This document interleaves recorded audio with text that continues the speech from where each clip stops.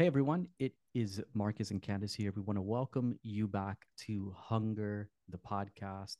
Right now, in our first season, Sacred Scars Life After Religious Trauma. And I'm really excited, or I should say, we are really excited about today's episode because in today's episode, we're looking at 11 Bible verses that get misused or abused in ways that cause harm. And we're going to explore that here in the next few moments. But before we do, I just want to take a moment to let everyone know, if you didn't know already, Candace and I released our first workshop last week.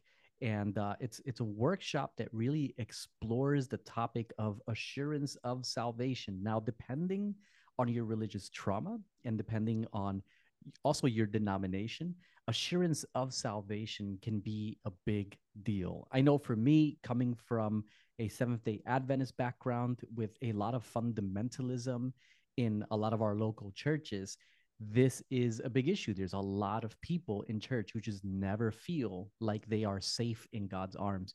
And as a pastor for the last 10 years, this is something that I observed repeatedly, people struggling to know whether or not God had accepted them. Now, most of the time, what you do is you sit down and you give someone a really good Bible study on the gospel, on grace, on the new covenant, and that settles it. And they're able to move on and celebrate their newfound freedom and acceptance in Christ. But there are people for whom that just doesn't work. They just keep struggling year after year, no matter how many books they read or sermons they listen to that explain the gospel well. They just keep struggling with this insecurity and this fear that God is going to abandon them or neglect them or reject them when it all comes down to it. And this is what our workshop really focuses on. So it's titled Never Good Enough: Attachment Theory and the Assurance of Salvation. And if you take the time to watch this workshop, it's 5 videos. I think you'll walk away with a lot of really good insight as to why this happens and also how to heal. So it's a great resource for pastors, for religious leaders, and for therapists, as well as families or friends of religious trauma survivors who struggle with fears of God's rejection. And of course, it's a perfect resource for individuals who find themselves in need of insight and healing in their spiritual life. It comes with a poster and a PDF download as well, all together there with the workshop. Now, I do want to say one more thing, Candace. I know you're waiting very patiently there. Just want to say one more thing about this workshop. The workshops are available on our website, hungerpodcast.com. There are many more workshops coming, and they're usually priced roughly depending on how many videos are in the workshop. So this particular workshop is priced at $45. But I do want to say something very important. If you're looking at this and you're thinking, I really would love to get a hold of this workshop, I really want to listen to it, I want to watch it, I want to see what Marcus and Candace talk about, not only with this workshop, but also with future workshops that are coming, but I don't have $45. That's a lot of money. Or, maybe I have it once, but there's many other workshops I want to watch and I don't have $45 each and every time. And of course, some of them will be a little bit more expensive than that. I do want to remind every one of you that we have an app. It's called Hunger, the app, the devotional app. And all of the workshops will actually be available on that app. And here's the best part, it's only $4.99 a month. So just think about it. You can download a workshop for $45 every time one comes out, possibly even more, depending on the amount of videos, or you can subscribe to the app, Hunger the app, for just $4.99 a month.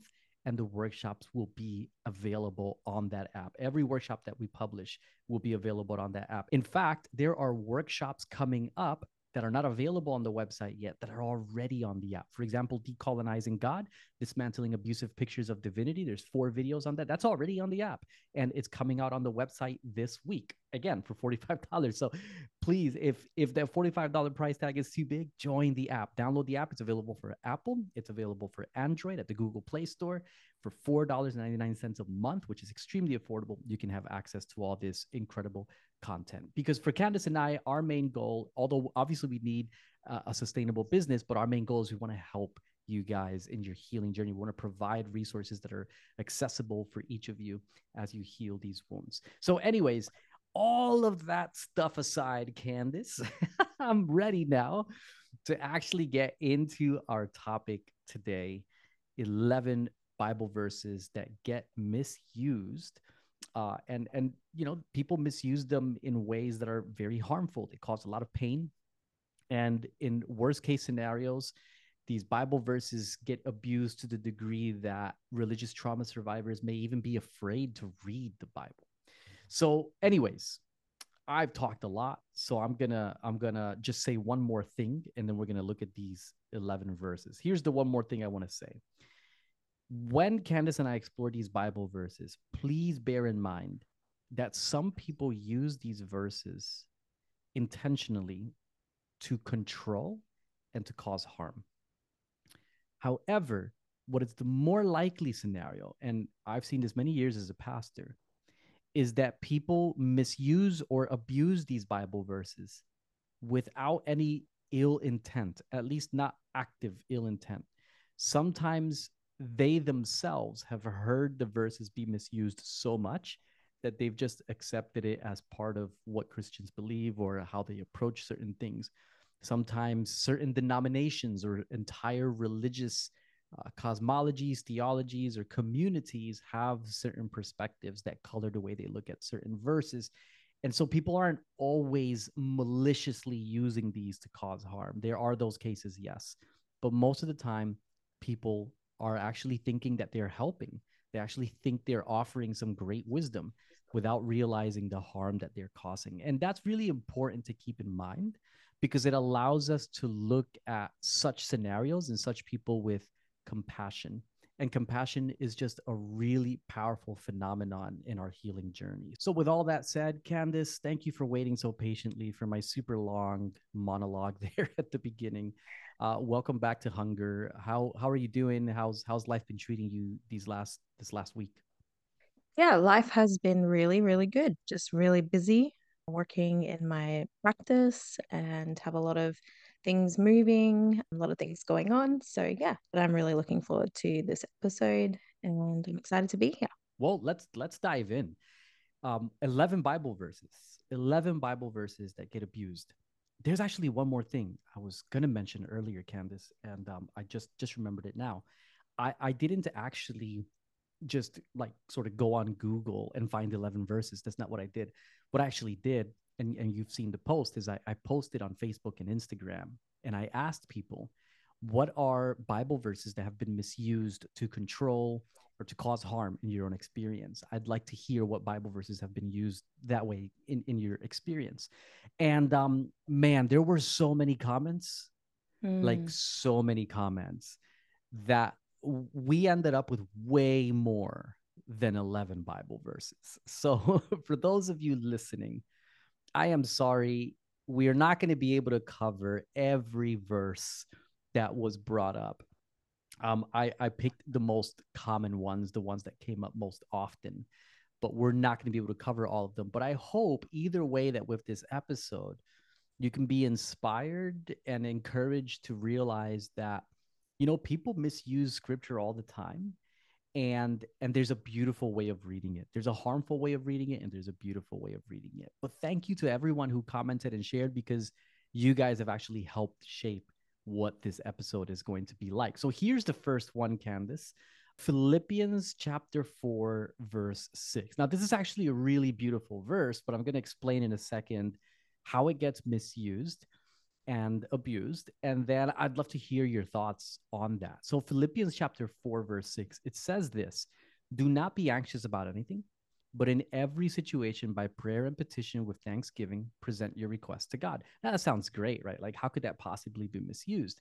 And the stories that I hear from many people is that this particular verse tends to get thrown out when a person is actually suffering from mental health issues, or say, for example, an anxiety disorder.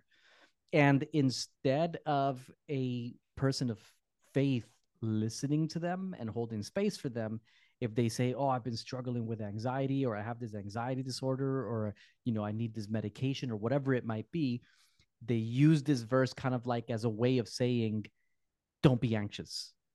It's that simple, right? Like, just don't be anxious because look what the Bible says. And so people actually take these verses, which are meant to be encouraging in the general scheme of life, and they improperly apply them to people who are suffering from something beyond just basic anxiety. They may have an anxiety disorder or maybe be going through a season in their life that's extremely difficult.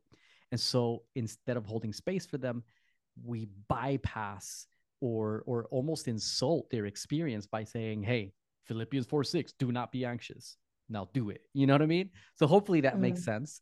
Um, from your perspective, from a psychotherapeutic perspective, how do you interact with this? Well, I think being anxious is a very real response to the human experience, right? In fact, being anxious has kept us safe for a long time. For example, there are certain situations where we need our anxiety and stress response to increase so we know to remove ourselves from possible danger, right? Mm, But there are also times where our stress response becomes maladaptive, as we know, and we struggle to cope. And I want to point out here the context of this verse. As some of us might know, Paul was in a highly stressful situation when he was saying this, right? And mm, maybe he was well within his window of tolerance here, meaning he didn't become hyper aroused where he was overwhelmed with panic, or hypoaroused, where he was completely shut down. He was able to stay somewhere in between. But it's very important to look at the verse right before this one, where it says, the Lord is near. And I don't know why this isn't emphasized here more. We just seem to focus on this verse where we tell people not to be anxious, right? mm, Like, so we choose a specific verse, we blow it up out of context, and we just say, don't do this, right? But when you look at the verse before, it's saying not to be anxious, it's saying the Lord is near. mm, And I think in the context of that previous verse, what Paul's really saying is, hey, you are not alone. You don't have to ride this wave of panic alone. You don't have to feel overwhelmed alone, which is what I believe this whole verse in its proper context is actually saying. yeah, yeah. And that's actually, I love that you mentioned that because it gives us something practical that we can say to people, when someone is expressing their struggles with mental health or with anxiety. Look at the verse before and focus on that one, right? Maybe don't go to Philippians 4:6. Look at Philippians 4:5. The Lord is near. Now, can you imagine how much more beautiful and healing the conversation would be if we focused on that, right? Well, I don't think we have to necessarily remove ourselves from this verse. I think we need to see the context of this verse where he's emphasizing God's closeness, And Mm, so, yes, you might be anxious, but God is close by. He's with you. And I think that's that when you see it in that context, it's not a behavioral issue. Stop being anxious, just get over it, forget it. It's, hey, you don't have to go through this on your own. yeah. And that's at least what I'm gathering from this verse put into context. And I think it's important, to note as well that for a lot of people when they're going through difficulty, it's very difficult when you're going through a really hard time to conceptualize of an abstract concept like God is near. But when we as believers can be near each other in these times of difficulty, when we can honor each other's experience and be gentle with one another and encouraging rather than, just throwing Bible verses out in a willy-nilly way, when we have that closeness and share that closeness with others, it enables or it activates our ability to feel God's closeness as well. It's almost like my closeness with you enables you to experience the closeness that God has for you as well. Whereas if I'm not being close to you, if I'm just throwing Bible verses at you to try and fix you, it makes it harder for you to also experience the closeness of God. They're intertwined, the community and our relationship with God. And just to sort of move on to the next verse, I would also add that it's important for us to know the difference between like a basic anxiety and when we're talking about an anxiety disorder that's rooted in much more complex things. I love this meme. It like is this meme that floats around and it's like this person who's anxious and then someone says to them, stop being anxious. And then the person like slaps their forehead and says, oh my goodness, why didn't I think of that? Like, thank you so much, you fixed it, I'm all good now. And it's sarcastic, but it's intending to point out that if it was that easy to not be anxious, I wouldn't be anxious, because why would I choose to be? It's not a fun experience. It can be very debilitating. And I think it's important for us to recognize that, right? There's a difference again between maybe having just a basic anxiety that most people go through seasons in their life where they're worried about this or that, or actually having an anxiety disorder, a depressive disorder as well, or even having neurodivergence that makes some of these scenarios a little bit more difficult to navigate. And so not treating Bible verses like one size fits all formulas that you just throw around without context and expect people to just be better. In fact, it will cause more harm when we do that. So, okay, I'm ready. I'm ready to go to the next one. This is Jeremiah chapter 17, verse 9. Whew, man. Okay, let me just take a deep breath before this one, because this is a really big one. It's so big. I don't know that we'll necessarily be able to do it full justice in an episode where we're looking at 11 verses. We don't have a whole hour to just talk about this one. So this is something that we'll definitely come around to in a future episode and explore on its own. But I think we can still offer something insightful today. Jeremiah 17:9. The human heart is the most deceitful of all things and desperately wicked. Who really knows how bad it is? Now, how is this verse used in a toxic way? It's generally used to make people feel like garbage, to make people feel like they're no good. In high control religions, this is very, very important, because if you can get a person to feel like garbage, you can get them to feel like there's nothing good about them whatsoever. They're just complete worms. Such people, once they buy into that idea, they become easier to control, right? And so this is how the text is misused. And I think this is like I'm being very careful here, because I don't want to open up a giant can that I don't have time to explore right now. But there's a sense that you cannot deny in scripture where it certainly speaks of the fallenness of the human being, right?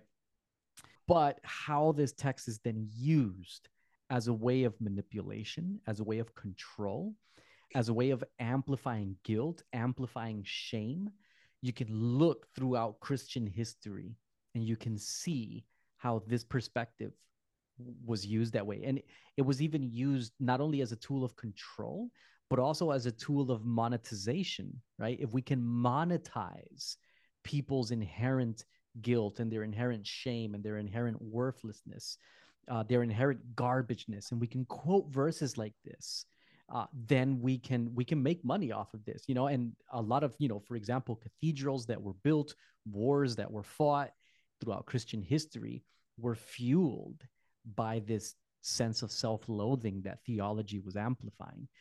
So I'm gonna pause there, because, like I said, this is a big one, man. It's a big conversation. But I'd love to get your thoughts on this as well, and then maybe I'll circle back and do some closing ones.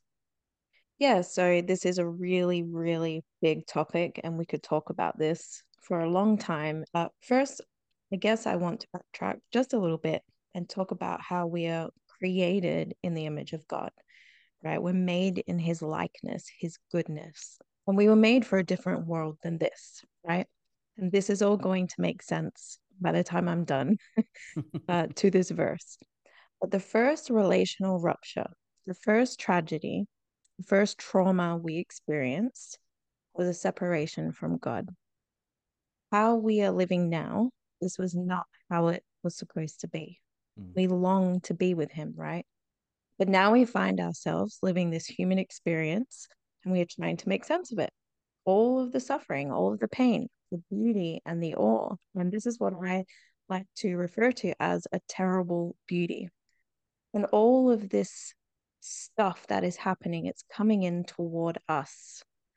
It surrounds us, right? It comes from our environments, it comes from our culture, our experiences, our upbringing, and it starts in the womb, right? As we're listening to the rhythm of our mother's heartbeat and we're feeling the warmth of the water on our skin. And as life is happening to her, it is happening to me. And maybe it is great and maybe it is not, but I am impacted by it, right? This is where it begins. And then I am born, and do my caregivers respond to me in the way I need? Maybe, maybe not. What about my extended family, my friends, my teachers, my culture? Am I living in poverty? Is my neighborhood safe? What are the values of my culture? Right? And I could go Mm. on. So there's things that happen to us. And the point I'm trying to make here is we need to stop focusing on us as being bad and born into this world bad. We are not awful and disgusting. It's just there are things that happen to us, right, from outside of us. A lot of things violate us. So the question should not be what is wrong with you, but rather, in the words of Bruce Perry, the important question is what happened to you. So we're impacted by what is happening now in this human experience. And if you see the person as more than just behavior and thoughts, you can see how our bodies, our emotions, and our feelings, our thinking, our felt sense, right? All of it is impacted. Instead of shaming people into believing they are nothing and can't be trusted, you can now seek to understand them and remind them who they are. Mm. They are wonderful beings. We're all made in the Creator's likeness, and we are having a human experience. And what needs to happen, it's not that we're just deceitful and we can't trust ourselves, it's just an invitation to stay connected to the source, our Yeah. creator, our maker. So that's how I make sense of this verse. We're born into this world having these human experiences, Mm. and we're not born into this world as worms, right? We're Yeah. impacted by the world. We're trying to make sense of it.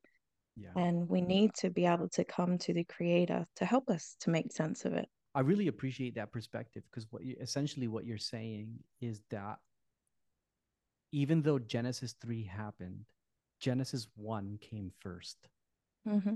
you know, and Jefferson Beth talks about this in one of his books that in a lot of Christian churches, we tend to begin the story at Genesis 3. Oh, you know, humanity fell and look how terrible we are. And he encourages us we need to start the story where the story actually begins, which is Genesis 1, which is we're made in the image of God. We're made in the image of creator. And that's something beautiful. And again, I don't have time to go too deep into this one. I would love to do a whole episode or even a whole workshop just on this because there's so much that we can explore here. But I do want to point out two things that I think are really, really important. Um, the first is that we have to remember the context and the culture that wrote scripture, right? So, you know, for example, we read this even in the New Testament, where there's this language of, you know, salvation can't be by flesh and blood, you know, and there's nothing in us that can get us to heaven. And by the way, I believe that 100%. So in case anyone here is listening to this and thinking, oh, Marcus and Candace, you know, going down the humanist road here, we're not. So take it easy, okay? But I certainly believe that, but we have to understand scripture in its context. And one of the things that's really essential to understand in scripture in its context is that it was written by the Hebrew people. And these are the people that God set apart as a nation. And here's the thing, one of the ideas that developed throughout Hebrew Jewish history was the idea that because I was born a child of Abraham, I am guaranteed access to heaven, right? Now, if you're talking, just remember Jesus when he spoke with Nicodemus, right, in the New Testament. He's talking to a Jew who believes because I have Abrahamic blood, and we can put it in modern terms, Abrahamic DNA, I am guaranteed access to heaven. To that person and to that worldview and to that anthropology or cosmology, Jesus has to turn around and say, actually, you have to be born again. Now, why does he say that? Because he's trying to emphasize that you can't go to heaven because of your DNA, man. You know? And so when you have a cosmology or an anthropology that says, I am guaranteed access to heaven because I have Abraham's bloodline, to that worldview, the gospel can come across quite harsh. It's like, actually, there is nothing in you that even remotely recommends you to heaven. There's nothing good in you, right? And you can see how that makes sense as it challenges this concept, that this sort of nationalistic sectarian concept, that I have everything I need because I have this particular bloodline. Everyone else is lost, but we're going to heaven because we have this bloodline. To that, the language of scripture, there's nothing good in us, is very, very important. But what's interesting is Jesus tells Nicodemus, you have to be born again, right? What's interesting is in the very next chapter, he meets the Samaritan woman. The Samaritan woman is not a Jew. She does not believe that she's going to heaven because she has Abrahamic blood. They did have a lot of similarities with the Jews. They followed the Torah. They were waiting for a Messiah, but they also disliked each other quite, and for many historical complex reasons I won't get into now. But what's interesting is when Jesus shares the gospel with the Samaritan woman, he doesn't tell her you need to be born again, right? What does he do instead? He says, I'm the living water, and whoever drinks of me will never thirst again. So to Nicodemus, he challenges his anthropology, and he's like, look, there's nothing in us that can get us into heaven. But that's because Nicodemus had a particular perspective that needed to be deconstructed. But to this woman who doesn't have that perspective, Jesus doesn't come swinging at her like, oh, you're a worm, and there's nothing good in you, and um you have to be born. He doesn't even use the metaphor of born again. He just goes straight for her existential pain, which is, hey, you you're thirsty, and I can satisfy your thirst. And that's the gospel to her, right? And so I think we need to understand that when we're reading scripture as a book written by a particular culture with particular worldviews, that a lot of this messaging is intended to challenge some of the ways in which that worldview was being calcified into nationalism, calcified into elitism, calcified into sectarianism, and that the prophets are challenging this and saying pretty harsh things. But it's because they're aiming to deconstruct these elite mentalities, these unhealthy mentalities that are developing. It's not because God wants human beings everywhere to feel like garbage. And I think for me, the part that I really, really struggle with, and actually we're going to look at this a little bit later on, so I'm not going to say too much about it now, but it's when people use a verse like this to tell someone, because your heart is so deceitful, you cannot trust yourself. So what's the solution? You have to do what we tell you. And I've seen that misused in really, really terrible ways. And maybe I'll save a story for later on, because we're going to look at another verse that sort of taps on this. But yeah, I would love to do a whole session on this, because there's a really beautiful sort of nuance that can be experienced here. But like you, I would say the same thing. We are made in the image of God. We are made in the image of Creator. That means we are beautiful. And sin has certainly impacted us and hurt us and violated us. And the objective of scripture is that God wants to restore us to the beauty that is ours. It's not that you are a worm, that you are garbage. It's actually, you are beautiful, you are incredible, but there's something in the way that's blocking that, and God wants to liberate us from that. And that's a bigger discussion that we'll have in a future session. All right, I'm going to move on to another verse. So this is from Revelation chapter 3, verses 15 through 16. And if you grew up in a church that wasn't too big on Revelation, then you may not be familiar with this one. But I grew up in a church that was really into Revelation. So I used to hear this one all the time. And this one got brought up quite a few times in the comments as well. Revelation 3:15 to 16, Jesus speaking. This is part of a vision of the seven churches. And he says, I know your deeds. You're neither cold nor hot. I wish you were one or the other. Because you are lukewarm, neither hot nor cold, I'm going to spew you out of my mouth. So it's essentially this imagery of Jesus vomiting his people out of his mouth. And how is this verse used? Basically, I've heard it used in church as a way of telling people you're not committed enough, you're not, you're not working hard enough. And if you don't up your commitment level, if you don't upgrade your sort of hard work, then God is going to spew you out of his mouth. So yeah, talk to me about this one, Candace. I'm pretty sure you've interacted with this one as well in your own journey. I struggled with this one when I first heard it.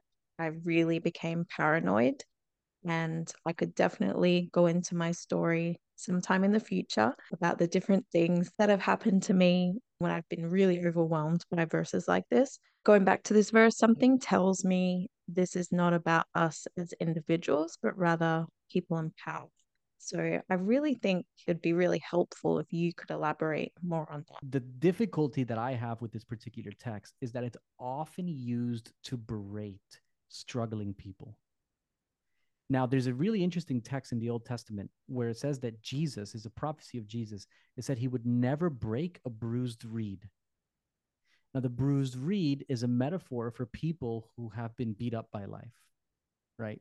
And that Jesus wasn't going to show up and break these bruised reeds with demands and religion, right? He would never do that. He would deal tenderly and compassionately with people who are struggling, with people who are hurting. And you see that in his life. He never berated prostitutes. He never berated drunkards. He never berated tax collectors, even though they were traitors and con artists and thieves, right? He never berated struggling people. He always nurtured them. He loved them. He spent time with them. The only people in the Gospels that Jesus ever went hard on were the religious elite. And it's no different in Revelation chapter 3. And Revelation chapter 3 is part of a set of visions, or part of a vision with seven sets, and it's called the seven churches. And by the time it gets to the seventh church, it's talking about people who are religiously comfortable. They're religiously elite. They're just, they're sort of riding high, like, look at us, we don't need anything. We're good. And whenever you have that attitude of luxury and elitism and comfort and wealth in this world, that the people who are enjoying that privilege are doing it at the expense of others, right? Because you don't get to be elite unless somebody else is suffering. That's just kind of the way the matrix works in a fallen world, right? I get to be at the top of the heap because other people at the bottom are suffering.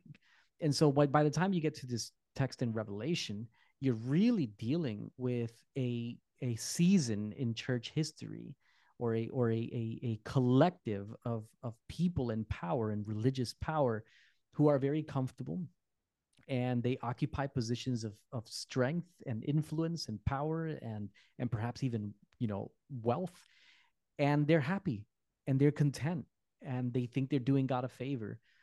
In other words, they sound a lot like the Pharisees in the New Testament. And so Jesus speaks to them and he's like, hey, I'm going to tell you something really harsh. And that makes sense because he was always harsh with the religious elites. So I don't think we need to tone down the harshness of the verse, because really fundamentally prophecy in scripture is a protest, right? It's a protest of injustice, of oppression, marginalization, exploitation. So the words have to be harsh because protest language is always hyperbolic, it's always harsh. The problem is that we apply this verse, which is intended as a protest of religious elites, and we take the language and we use it to beat up everyday people who are struggling. We use it to hammer bruised reeds. And that's where I'm like, nah, man, that's not it. That's not what's happening here, And so just like Jesus always went harsh on the religious elites, but was always gentle with everyday people, I think particularly the book of Revelation, we need to be very careful with it because the book of Revelation is a protest of power. It's a protest of empire. And in a very central way, it's a protest of how religion and empire work together to build systems of oppression, right? And these harsh words are necessarily harsh because they're protesting these systems and these structures, these scaffolds of marginalization, but they're not there to hammer everyday people who are struggling, So I feel bad. Like I'm sitting in church and there's these people sitting around me, and there's the lady over there who's got severe trauma and she's just doing her best and she's trying and she's been, sort of wrestling with her alcohol addiction. and she's having a really hard time at it. And she was sober for a few months, but she just recently relapsed. And there's the guy over there who lost his job, and he's been stressed and just working really hard to try and find, how am I going to provide for my family. And maybe did a few things that he wasn't too proud of. Maybe he skipped church a few times to go to work instead, to provide for his kids. There's all these different scenarios, and then up comes the preacher and says, because you're neither cold nor hot, I'm going to spew you out of my mouth. That's what God says, and he directs it at those people. I'm like, no, that is a misuse and an abuse of the text. If you look at it in its context, it's more likely that the verse applies to the preacher than to the people that he's preaching it to. So anyways, I hope that helps a little bit. But I do think if we see it from that perspective, we can appreciate the harshness, but within its proper orientation, which is Mm. against systems of power, not people who are hurting. So, and by the way, just before we move on to the next verse, it's probably a good point to say that if you go to our website, hungerpodcast.com, and you click on the link for the app and you download that app, there is actually an entire season where I break down the book of Revelation with life coach Joe Brown. There's a whole season where we look at Revelation through that lens that I just described. So, because a lot of people have like Revelation trauma, right? Like they've heard the book of Revelation presented in ways that are very, very, very damaging. And so, what we do in this series is we break the book of Revelation down from a Jewish perspective, a Jewish lens, resistance to these systems of power. And that by the end, not only will you understand the book of Revelation, but you'll have relief from these fears that dominate you, from this, Revelation apocalyptic trauma, because you'll be able to see what the text is actually, what its orientation actually is, and what it's actually talking about.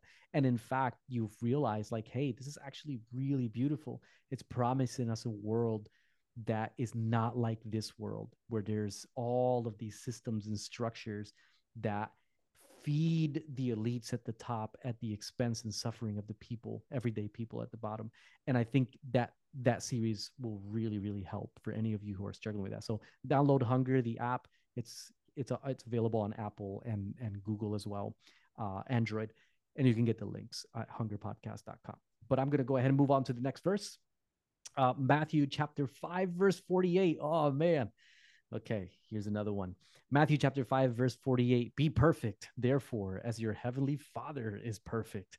Man, I heard this. Look, I grew up as Seventh-day Adventist, like I mentioned earlier.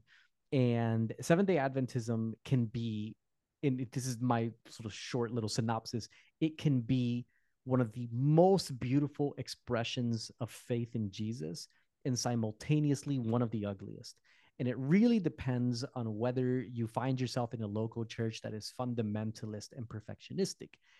And I did. So this verse was quoted by preachers who were really into this perfectionistic behavioral theology, where it was basically like God expects you to be perfect. You cannot sin. You have to stop sinning. In fact, Jesus won't come back until you stop sinning, all that sort of stuff. Now, I don't want to get into all the ins and outs of that because that's not really the focus of this podcast. But this verse here, definitely harmful, used to promote perfectionistic behavioral environments, which in my experience, Candace, actually creates some of the coldest, harshest, most tense and traumatizing environments, where any trauma that you experience from the way the preacher used the verse is now amplified by the way people around you act when they take this stuff to heart. I'll circle back around to that toward the end, but tell me a little bit more just from your perspective. Well, I've researched what perfect means, and I think my favorite definition of perfect means to be whole. Mm. We often focus on the behavioral and cognitive aspect when we're talking about being perfect. But perfect means to be whole. And as a psychotherapist, being whole to me means being in rhythm. So it's not just your thoughts and behaviors, but your whole being, right? So your body awareness, your connection to your felt sense, your connection to the spirit, your connection to the earth. right? Everything. Mm, And the reason why this is important is because if we are not whole, we are split off in some way from parts of ourselves. And so when we are split off from parts of ourselves, we can't fully be here. And so if we're not fully here, then where are we? mm, So, and are we really whole if we're not fully here? So I think being called to be perfect is more of an invitation to go on a journey of healing or a journey to understand who we are deeply. So we can be fully here, we can be fully present in our relationships. mm. And what happens when we're fully present in our relationships? We can then support and nurture these relational experiences. And so, why is that important? And that's important because we can prevent cycles of pain and trauma and suffering. So, it's not to be good, it's to be present, to be here, to be fully here. And that actually makes a lot of sense when you think about the context of what Jesus is saying here too, because just before he says be perfect, he's talking about how God loves even his enemies. So he's like, God loves everyone. He loves everyone unconditionally. He gives rain to the good and the bad. He provides for even the people who reject him. And then as Jesus finishes describing this unconditional love of God, he looks at his disciples and he says, be perfect as your Father in heaven is perfect. It's an invitation to love. It's Mm-hmm. fundamentally what Jesus is saying here. It's not an invitation to behavioral modification or to strict, stoic, ascetic ways of being. It's an invitation to love. And like you said, that holistic, to be holistic, to be a person who's not fragmented, but living, like we are in rhythm within ourselves, enables us to be a healing balm wherever we find ourselves in the world. Mm-hmm. And that's a beautiful thing. Like if someone had said to me, hey, God wants you to love like he loves. And the way in which he does that is first he pours out his love on you and he fills you with his love, and then he calls you to be a like a how do you put it, like it's kind of like a river of love flowing through you that can now flow out through to others, and you can live that way. You can, everywhere you go, you can be like this sort of like this channel of that love and just like brings healing and beauty not only to your own life and to your own inner rhythms, but to the places that you find yourself. And that's what it means to be perfect, right? From a Christ-like perspective, from a biblical perspective. I would have been like, yo, that's actually kind of cool. I know I can't Mm-hmm. manufacture that, but I think it's awesome that God wants to do that in my life. Like, I'm keen, do your thing, bro. Like, make it happen. But the way it's framed, where it's like, oh, you have to be perfect and you can't do this and you can't do that. You have to follow all these rules. And let's be honest here as well, Candace, and we'll talk about this a little bit more in a second. 9 times out of 10, people who preach a perfectionistic theology also have a Eurocentric view of morality. And so they believe that proper behavior is very like proper behavior has to be filtered through the lens of Eurocentric cultural values. So you have to dress a certain way, you have to listen to certain music, and it all happens to be European, like European influence dress codes and musical codes, etc.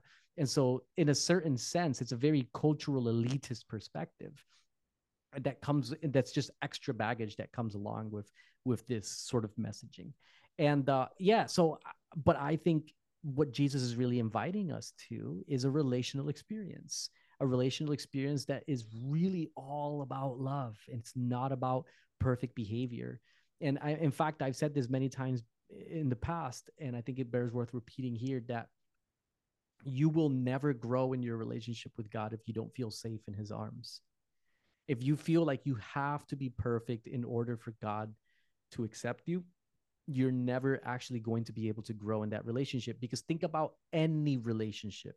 Think about a marriage or a friend, or a relationship in a team, playing sports or whatever. Think about any relationship in life where you will thrive if you're expected to be perfect and to never mess up and to do everything right. And then when you do that, then I'll accept you. those relationships are doomed to fail from the start. If you find yourself in a relationship like that, they're narcissistic, they're controlling, they're cruel, they're harmful, they're damaging, they're sadistic.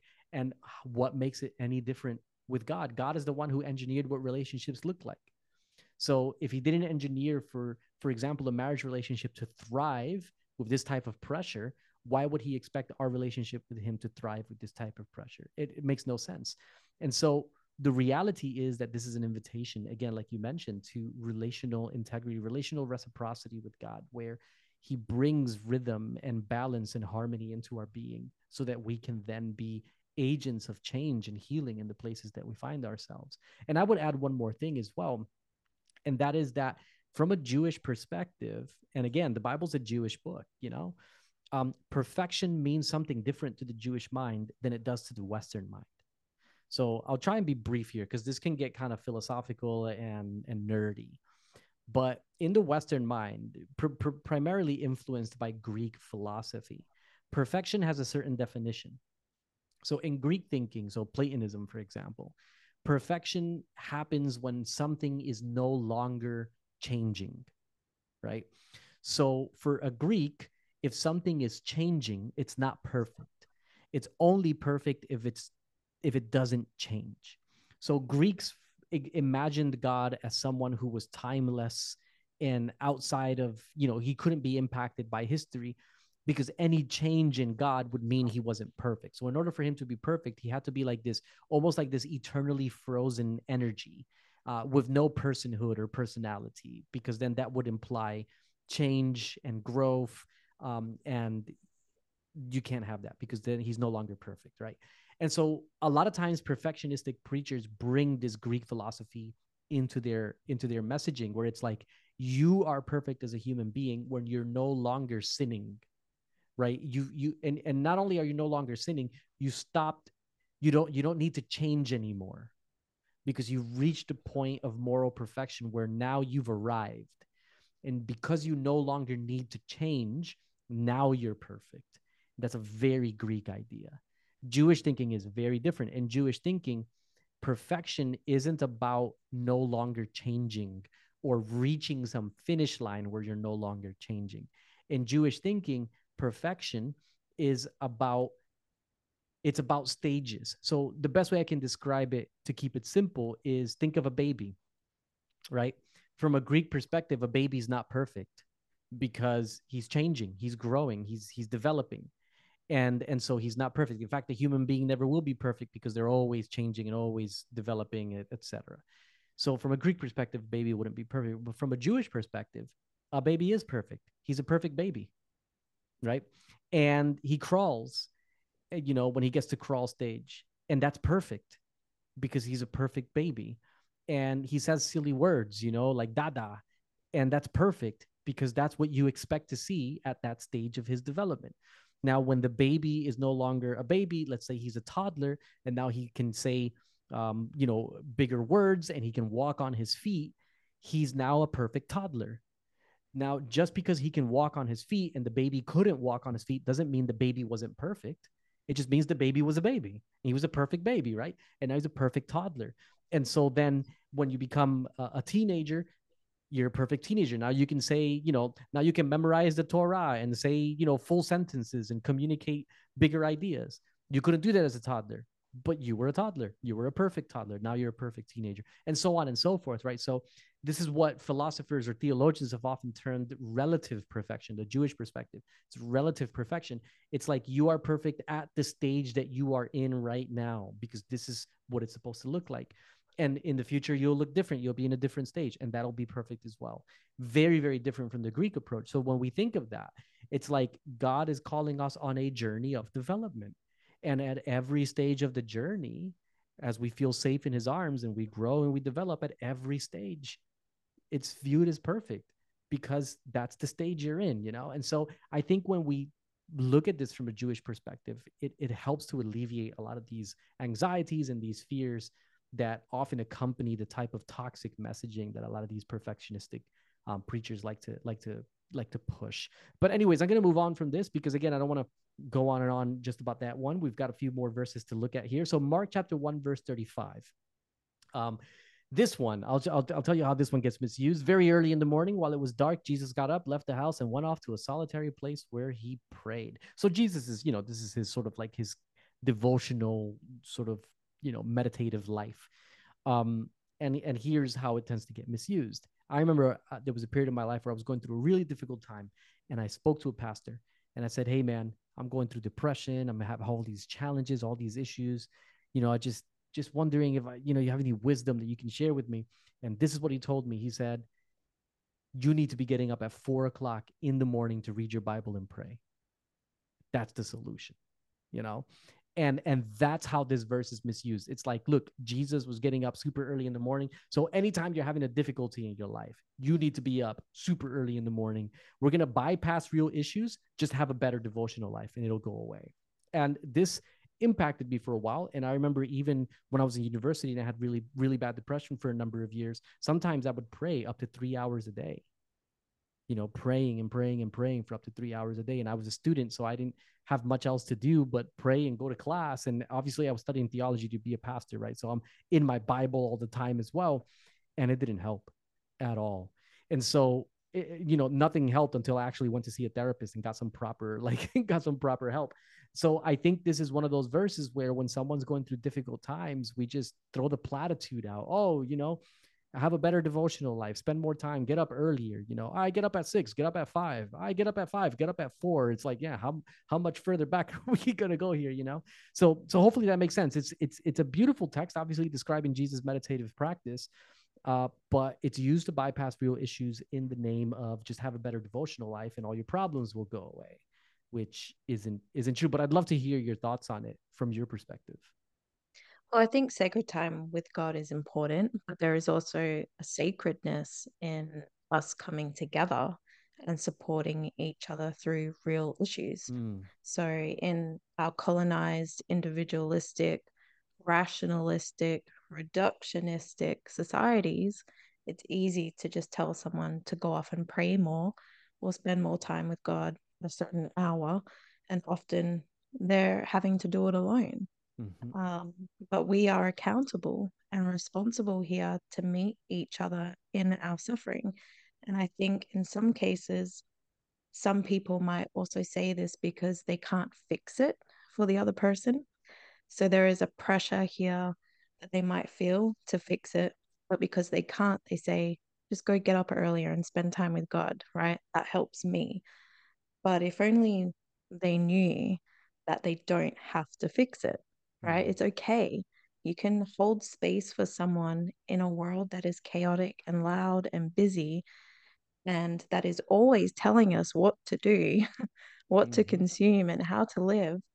And that is incredibly healing and powerful to just be there with the person. But when we try to fix it by telling someone this, like this verse, it is more about us and how uncomfortable we feel with their feelings, or how uncomfortable we feel not being able to resolve their problem, than the actual person and their pain.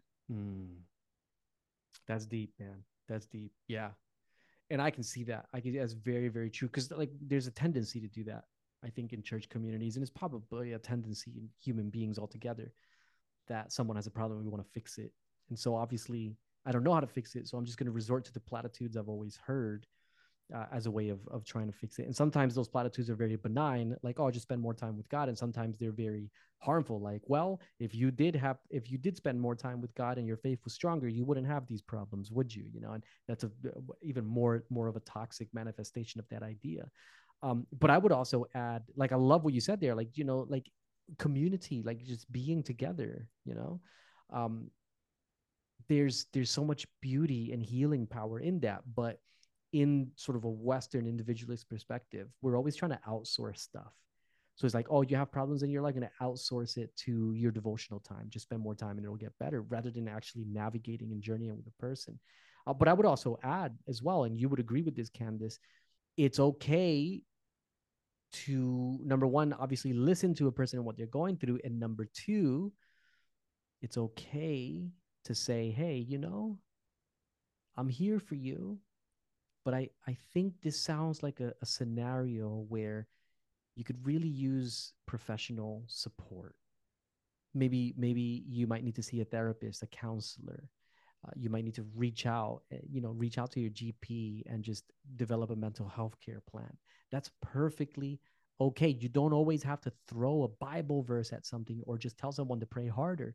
We need to normalize this, I think is what I'm saying, Candace. We Mhm. need to normalize the response of, hey, I think in this particular scenario, have you considered this? Have you considered maybe reaching out and getting some help? Rather than just, again, dropping platitudes at people, thinking, and sometimes, like, I think this is one of those verses that people use thinking that they're helping, and again, for the most part, it really isn't helping. I'm going to move on to the next one because we've got a handful to go and not a lot of time. So let me go ahead and move on to this next one. Matthew 24:24, for false messiahs and false prophets will appear and perform great signs and wonders to deceive, if possible, even the elect. Again, if you grew up in a church that wasn't all too crazy about end time events, maybe you hadn't heard this one, but some churches really are, like mine. This is one that was used a lot. And I'll tell you how it was used, Candace. This verse was used to attack anything that is remotely different. And and by different, I mean anything that's remotely different to the traditions that we're already familiar with.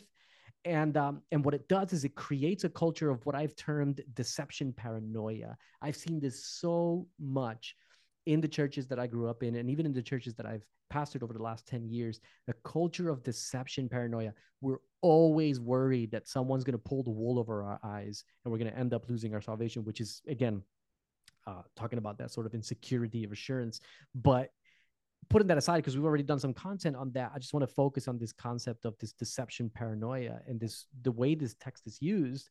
It could be something really simple, like there's a young person in the church who wants to try something new, like, hey, just some basic changes to make our church a little bit more relevant, and people are sitting around, oh, false messiahs and false prophets, people are going to be deceived, don't change anything, it's like this paranoia again. Yeah, what is your thoughts on this, from an angle of like looking at this psychologically? Well, different is threatening, right? It shatters the world we have built for ourselves. It shatters what makes us feel safe, secure, certain. And there is no room here in these situations for curiosity. So people will down the other person, they will distance the other person, they engage in self protective behavior. And what I believe this verse is really inviting us to do is to just be aware. But it's really hard to do that and can be really threatening if the foundation of our being is cracked and hardly supportive for everything else to stand on. So something different, something new Yeah. coming in.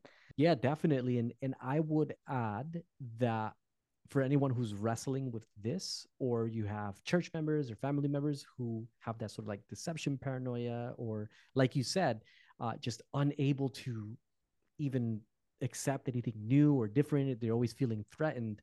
The workshop that we did will probably give a lot of insight. The Never Good Enough workshop will give lots and lots of insight into what could be happening there and how to address it in a way that promotes healing and restoration. And, we certainly want to be aware. I don't think that the world is all unicorns and rainbows and everyone's just running around telling the truth 100% of the time. There's a lot of nonsense out there, and there's a healthy skepticism. There's a healthy dose of anxiety, like you said earlier. There's a healthy dose of looking at things with a bit of caution. But when that becomes disproportionate, and it's where this paranoia culture, when it becomes disproportionate like that, I think what we're dealing with in those scenarios isn't really a theological problem. It might masquerade as a theological problem. It might masquerade as, oh, I just want to make sure I'm sticking to my faith and nothing's leading me astray. But I think what's really at play is deep insecurities that probably transcend the spiritual scenario, insecurities that you would see in other areas of a person's life. So definitely recommend the workshop Never Good Enough there, for you guys to check that out. Let me go ahead and move on to the next one. 2 Timothy chapter 3, verse 16 to 17. This one's very familiar for those of us raised in fundamentalist churches. All scripture is God breathed and is useful for teaching, rebuking, correcting, and training in righteousness, so that the servant of God may be thoroughly equipped for every good work. I have heard this verse used many times to shut down thinking and conversation and to justify control, right? So a person might be saying, hey, I think like this about this scenario, or I think like that, or, I disagree with what the church says about this or what the pastor says about that. And rather than inviting deeper dialogue and engaging it with curiosity, someone will just quote 2 Timothy 3:16, 17. That's what the Bible says. That's the end of it. So I'll give you an example. I went to a guy's house one time for a Bible study, and I was supposed to be having a Bible study with him and his son, but his son wasn't there. So I said to the guy, "Where's your son?" He says, "Oh, my son's not interested in the Bible study. He doesn't want to join in anymore. We've done a few of them already." And I thought he seemed really interested. So I was surprised. Why isn't he interested? Well, because he asked me a question and I gave him the answer. And he didn't like the answer, so he left. Well, what was the question? Well, the Bible says that women are allowed to speak in church. So he asked me a question about that. And I said to him, well, all scripture is God breathed. It says it. That's the end of it. You're not supposed to argue with it. You just have to accept it. Women aren't allowed to speak in church. End of story. And his son basically said, well, if that's the God you believe in, I want nothing to do with it. And he just left, and he never did come back to a Bible study. And I was really heartbroken because, again, this is one of those moments where rather than critical thinking and curiosity, this person just looked at black and white. The text said it, that settles it, and the story, end of conversation. And I think that this type of thinking and this type of approach is used very, very often to justify control, to justify narcissism within spiritual environments, and then we call it faithfulness to the text, but it's not faithfulness to the text. It's control that's really at play here. So yeah, how do you interact with this? Yeah, well, I think it's very common in parenting, and even marriages. I've seen it happen in a lot of marriage breakdown. But what I would like to focus on here is when Jesus taught important themes and messages, he always used stories and metaphors and parables, right? Things that would spark our imagination and our wonder, and there was a lot of room for interpretation and discussion and curiosity. He was never cold and forceful or harsh. And so it just makes me think about how, imagine if we all approached each other that way, right? Imagine if our parenting and relationships were that open and curious and warm. Oh man, So imagine if, I'm yeah, like imagine if churches were like that. I think if we had that culture of openness and curiosity and warmth, there wouldn't be as much religious trauma as there is now. you know in my opinion, in my experience as a pastor, as a religious trauma coach, is that religious trauma is always related to an environment of power. And I mean, that's the trend. That's the trend. I haven't met anyone who has religious trauma who was brought up in a warm, curious, and open faith community. I've met many of them though who were brought up in communities or who spent time in communities, not just church communities. It can be New Age communities. It can be even atheist communities, political communities, wherever control is the name of the game. uh, and you've got the thought police, and the people who are like, you have to see it this way, you have to think about it this way, and you create these microaggressions within your community to get people to comply. That's where literally everyone I've ever spoken to with religious trauma, every client I've ever worked with, that's what's always been at play. So I agree with you, man. I think this openness, this curiosity, this warmth is really, I would say, an antidote to religious trauma. But obviously we cannot be open, curious, and warm with others if we're not that way with ourselves. And a lot of times, these environments of control, you're talking about people with a lot of unprocessed traumas that Mhm. that they never dealt with, and I think that's important to think about because it can give us a little bit of compassion in terms of like how we relate to, is not to excuse what's happening in these religious environments, but if we can have a little bit of compassion, it helps on the healing journey to understand that, a lot of times even people who are really nasty are acting out of unprocessed wounds. Somebody else hurt them, and they're acting these things out. And sometimes they don't know any better. Sometimes it's all they've ever seen. And again, it's not to excuse it, but it's just to seek a little bit of understanding so that we can relate to those ruptured relationships with compassion. I'm going to go ahead and go to the next one. And this is one that I alluded to earlier. Trust in the Lord with all your heart and lean not on your own understanding. This is Proverbs 3:5. I alluded to this one earlier when we were looking at the text of, the human heart is deceitful. And here's how I've heard this particular text used. People will use this text to get a person to doubt their own inner wisdom or their innate warning signs. So, for example, wife is in an abusive home. She goes to the pastor or to the church and she says, "My husband is abusive, and I don't feel safe there." And the pastor says, "Well, the Bible says you have to forgive, and he is your husband, so just go home, submit to him." And this is actually things that people say in church. And then the wife comes back and says, "Well, wait a minute, but I don't feel safe when I'm there.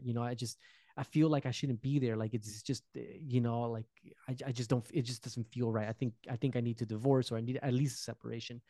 And then the pastor or the religious community will turn around and say, "Well, you can't trust your feelings, because the Bible says, trust in the Lord with all your heart and don't lean on your own understanding." And what you're doing right now is you're leaning on your own understanding by saying you don't feel safe there, even though God wants you to go back to your husband.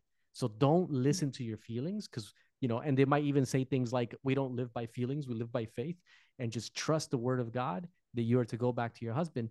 And I've seen this. And in some scenarios, tragically enough, there have been cases where a wife is told by her church to go back to her abusive husband and is killed, right? So this is a scenario again where a beautiful text like this that Solomon wrote as an encouragement, as some spiritual wisdom, is then twisted to tell Mm. a person, "Hey, you can't trust anything about yourself. You can only trust in the Lord." And what they usually mean by that is you can only trust in what we say the Lord says. So what? Yeah, walk me through this one. This is this one really irks me. Yeah, it frustrates me as well. And I think there's a lot of examples we could talk about in relation to this verse. But I think, once again, this verse is really an invitation, right? It's an offering, because we can actually be a wealth of wisdom if we are learning from our experiences. But I think this is more of a call to realize that because we are all interconnected and we use this interconnectedness, the good and the bad, to make sense of ourselves and the world that we're living in, it is really trying to say, don't forget to bring your whole being back to the original source of goodness, the original source of creativity and love and wonder, the creator. So, fallen world or not, this is a beautiful call to stay close to our maker, right? It's not to shame ourselves and see ourselves as unable to be trusted. That's a really good point. And I would say, just to add to that, let's go back to this particular scenario. This particular person, this particular wife, her felt sense is telling her this is not safe, right? Her nervous system is telling her this is not safe. Mhm. And that felt sense and that nervous system is coded by God. And I have said this, to clients before. It is never, ever, ever safe to ignore your body, ever. That doesn't mean your body's always right. It's possible that we can have felt senses that are warped by different experiences. That's definitely possible. That's okay.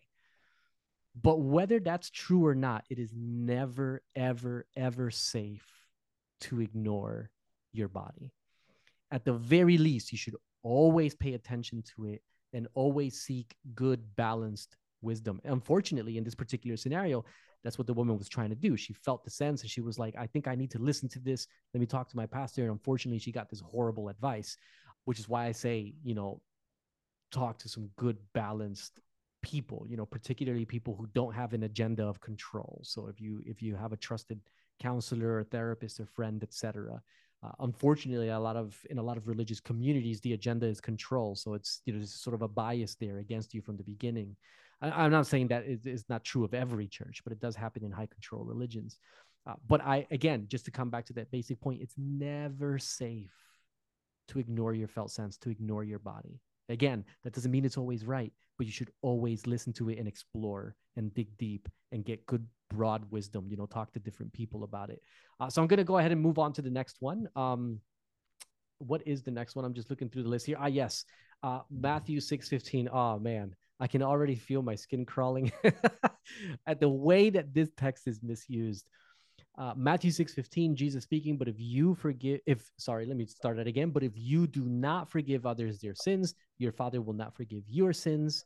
And I've heard this text used against victims of abuse to guilt them into forgiving their perpetrators, often prematurely, right? And usually what they mean by forgiveness is you should go back, you should be friends with them again, you should live with them again, you should act like nothing happened, right?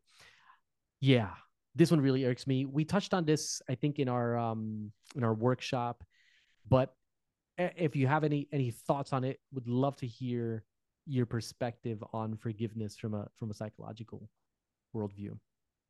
Well, I think at the end of the day, forgiveness is not something you can force somebody else to do. You can't coerce them into forgiving. Forgiveness is a choice. Yes, yeah, absolutely. You can't force it. Like it doesn't matter how much you could quote this verse to guilt people all they want, and they might say, "Oh, I forgave the person." It's not. They haven't really, right? It can't be forced. The interesting thing as well is the context of this, and Jesus actually tells a parable about a man who needed he owed a debt, and he asked for forgiveness of his debt, and his debtor forgave him. But then he had someone who owed him a debt, and he didn't forgive him. Instead, he had him thrown in prison, right? And so, what we're talking about here, though, is very, very different to the scenarios that this text is usually applied to. Like, for example, the victim of abuse. What we're talking about here is someone who has weaponized forgiveness. And so, in this parable that Jesus is telling, he's talking about a person who's obviously very cunning and sly and manipulative. And they've weaponized forgiveness to get themselves out of a hole, but they're not interested in genuine forgiveness and reconciliation and right relationship, because they turn around and someone else who could use forgiveness, they don't give it to them. They throw them in jail because, hey, you're not paying me what I'm owed, so off to jail you go. So we're talking about a person here who's weaponized forgiveness. He's a scam artist. He's sly. He's cunning. He's sketchy, right? This is not the same as a person who's been the victim of an injustice, who has to go through a process of healing. And as a part of that process, forgiveness isn't even necessarily in the first three steps. That conversation may come later on, naturally and organically in its time, but they need to process, they need to heal. And to that, I would add as well, and it's a thing that frustrates me a lot in high control religions. This text is used against victims of abuse to get them to, you put the weight on them. Hey, you have to forgive. But then the actual perpetrator is never held to account, right?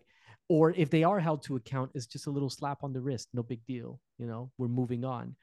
And it's what that scenario does is it re-traumatizes that victim. It just causes more harm and more pain. And of course, places them in an unsafe environment where they are likely to be victimized again. So just another one of those texts. It really irks me. But we're really, really running out of time here. So I'm going to jump to the last two. And I'm just going to comment on them quickly. And if you had something that you want to add, feel free to add it. Hebrews 10:25, very similar to the one that we just read. Hebrews 10:25, do not forsake meeting together as some of you are in the habit of doing, but encourage one another all the more as you see the day approaching. So this is a text in the book of Hebrews where the author is basically telling people, don't stop gathering together as a church community. And I've heard this text used to guilt people into attending church, even though they have suffered harm in the church. Now, I'm not going to say too much about this because we have an episode coming up all about when it's time for you to stop going to church. All right. So, so we're going to say a lot more about it then. But once again, it ties into the verse that I just read, because you are putting the weight of responsibility on the victim and letting the people who contributed to the harm go scot-free. Mm. And this is just another example of misusing scripture. First of all, it's not what the book of Hebrews is talking about. The book of Hebrews has a completely different context that we'll explore in that future episode, but it's got nothing to do with people saying, I don't want to go to church anymore because the context is, because people are judgmental and they're toxic and they're rude and they're harmful, and so I've decided to stop going. That's not what's happening in the book of Hebrews. So to use this verse to someone who has experienced harm in a church community to guilt them into going back is a total misuse of the verse. So one more, and then Candace, if you have any closing thoughts, I'd love to hear it. 1 John 2:15-17. Do not love the world or anything in the world. If anyone loves the world, the love of the Father is not in them. I'm just going to stop there because it just kind of repeats the same thing in different ways. Um, how is this text misused? I've heard it many times, used to condemn anything that's not Eurocentric. And again, I mentioned this a little while ago, but just to bring it up again, it's this idea. What do I mean by Eurocentric? It's the cultural values and expressions of the European or Anglo-American tradition. Now, I don't think there's anything wrong with the European or Anglo-American expression, but texts like this are usually used to condemn anything that's not like that. So, for example, the youth want to play some drums in the church. Oh, that's worldly, and the Bible says don't love anything that's in the world. We only sing hymns, but like, what's wrong with drums? And you can go down that rabbit hole. I actually did a whole series of episodes on deconstructing the worship wars that I can put some links in the show note too. But the point is, what you're seeing here is an attitude of the only cultural expression that God accepts is the Eurocentric or Anglo-American cultural expression, and from like the 1930s and before at that. And anything else, if it's indigenous, if it's African, if it's native, if it's, any of that cultural expression, well, that's worldly. And if the love of the world is in you, then you don't love God. And so it's used in this context. And what I would say is that in Jewish thinking, the world, whenever you see the phrase the world come up in the Bible, in Jewish thinking, the world is always a reference to corrupt empires. It is never a reference to cultural expression. It's a reference to corrupt empires, systems of control, systems of marginalization, systems of exploitation, systems of injustice, whether they be social injustice or even ecological injustice. That's what the world is always referring to. It's not referring to cultural expressions. So, anyways, I just threw a few little ones in there at the end, Candace, back to back, because we're really short on time. I don't know if you have any thoughts on any of those before we wrap up. Yeah, I think what you said at the end there is so important, that the world is a reference to systems of corrupt power. And you can be a super conservative Christian who does everything by the book and still be worldly if you are participating in those systems. And as we've seen today and talked about, we can we can participate in these systems by trying to control how others think. So we're not holding space for them, and we're guilting and shaming them by misusing scripture. And I think God is calling us to a way of being that is defined by rhythm, harmony, balance, and love, a way unlike these systems of oppression and power. And that's what I think it's all about.